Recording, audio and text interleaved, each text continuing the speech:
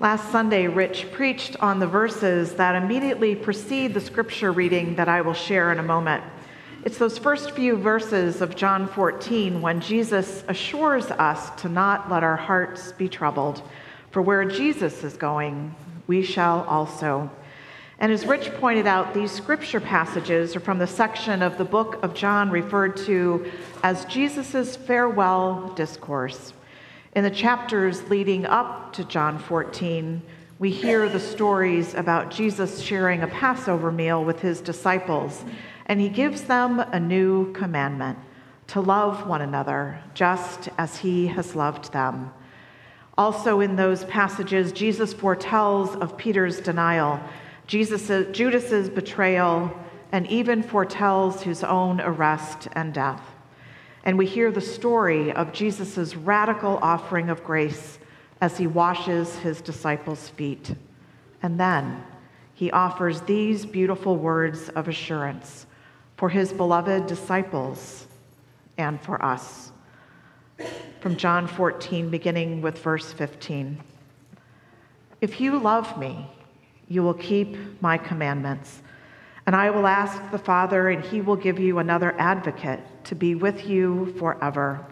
This is the Spirit of truth, whom the world cannot receive because it neither sees him nor knows him. You know him because he abides with you, and he will be in you.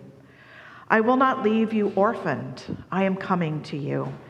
In a little while, the world will no longer see me, but you will see me because I live. You also live. On that day, you will know that I am in my Father, and you in me, and I in you. They who have my commandments and keep them are those who love me, and those who love me will be loved by my Father, and I will love them and reveal myself to them. May God bless our understanding of this sacred text. And will you pray with me? O gracious and loving God, may the meditations of all of our hearts and minds and souls be pleasing unto you this day and forevermore. Amen.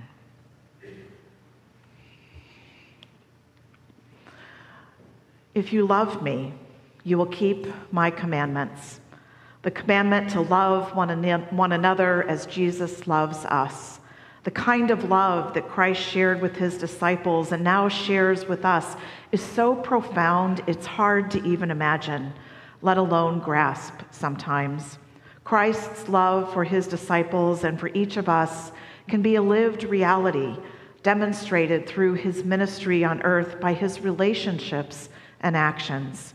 Just as we are created by love, we are being called to love by imitating our Creator's love. It's a tall order. Well, there's a beautiful story that I think illustrates this kind of life-giving power of love and the assurance that God's love discloses what is most true. It took place in South Africa during apartheid when laws prevented South Africans from mixing with whites. At the death of a white South African official who had worked within the system to humanize life for the oppressed, the blacks were turned away from his funeral, despite the wishes of his family. It was a terrible insult. Well, following this great insult, a black pastor went to the white Chief Justice, who had reason to imagine that this would be a friend of his oppressed people. And he asked the judge to participate in their Good Friday service, where the congregation would observe Jesus' practice of washing the disciples' feet. Well, he asked the Chief Justice to wash the feet of a congregant who had actually been a servant in the judge's home and had even cared for his children. Well, the white Chief Justice readily and humbly agreed. When the time came, the judge came forward and washed and dried the servant's feet. Her name was Martha. But before he rose to return to his seat, he took her feet in his hands and he gently kissed them both. It was a gesture that set healing in motion. In that simple extra expression of care, he disclosed the truthfulness and the life-giving power of God's love. It was a risky act of kindness. In fact, he was professionally impacted by that gesture. But he had no regrets because he too experienced the life-giving power of love that helps us recognize each other as neighbors. Well, just as apartheid was a time of empire and oppression, John's gospel was written in an age of empire, for people were surrounded by agents of the emperor, images of imposed dominion, and the weapons to enforce the imperial power. But in the Gospel of John, we find this strikingly different claim about power, the power of love that brings life and compassionate relationships. It is difficult to imagine a sharper contrast to the imperial understanding of the way of the world or the definition of power. With the empire as the background, Jesus' message is one of power of love and truth, and the power that has as its goal the well-being of all persons, regardless of social status or citizenship or race or who one loves. It's the gift of love that overcomes the world's exclusions, the horrible disjunctions between life as we imagine it realistically and life as it might be. It's the love of God abiding in us and the infinite love for the world that we are commanded to enact. Yes, it's a tall order. These ancient words serve as a part of this disciples' commissioning, and we should hear them in the same light. If you love me, you will keep my commandments. The Word became flesh, the one who walked among us as the man named Jesus, and now the Word is returning to God, but an advocate is being sent, the Spirit of truth, who will remain always within and among us. It's a transition. A transition is happening for the disciples then and for us now. The Spirit will help students become teachers, followers become leaders, and apprentices become partners. Jesus leaves us with the covenant promise that we will not be orphaned. Our mission is clear. The love that Jesus commands is about a teacher humbly kneeling to wash the feet of his disciples, and a mighty judge kissing the feet of an oppressed servant. We are called to do the same. Did I mention it's a tall order?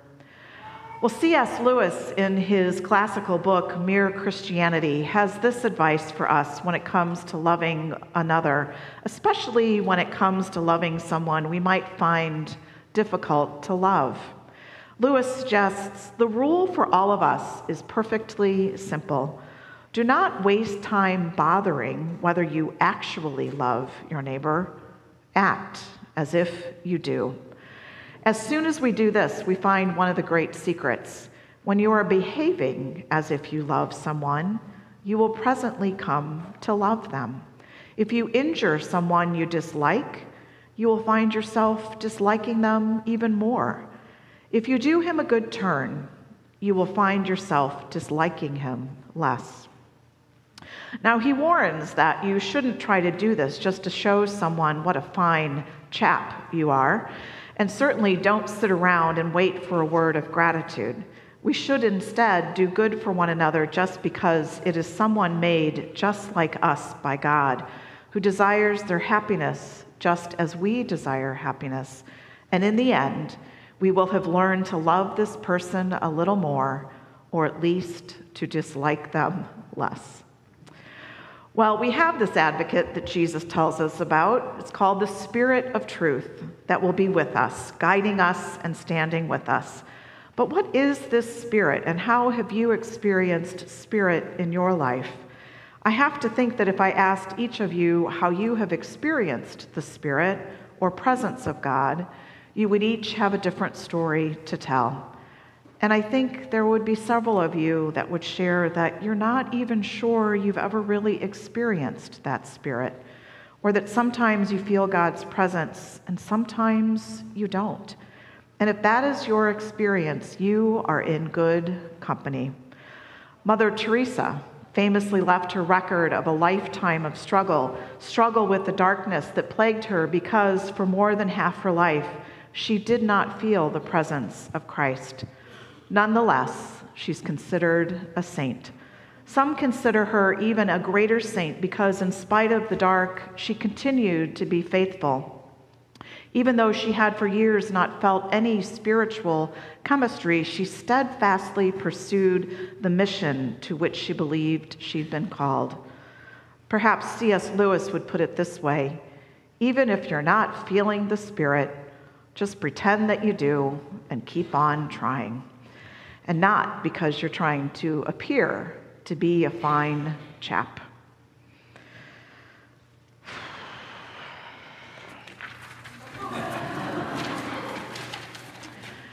Some of you may have experienced a midlife crisis. I'm experiencing a mid-sermon crisis, and here's why.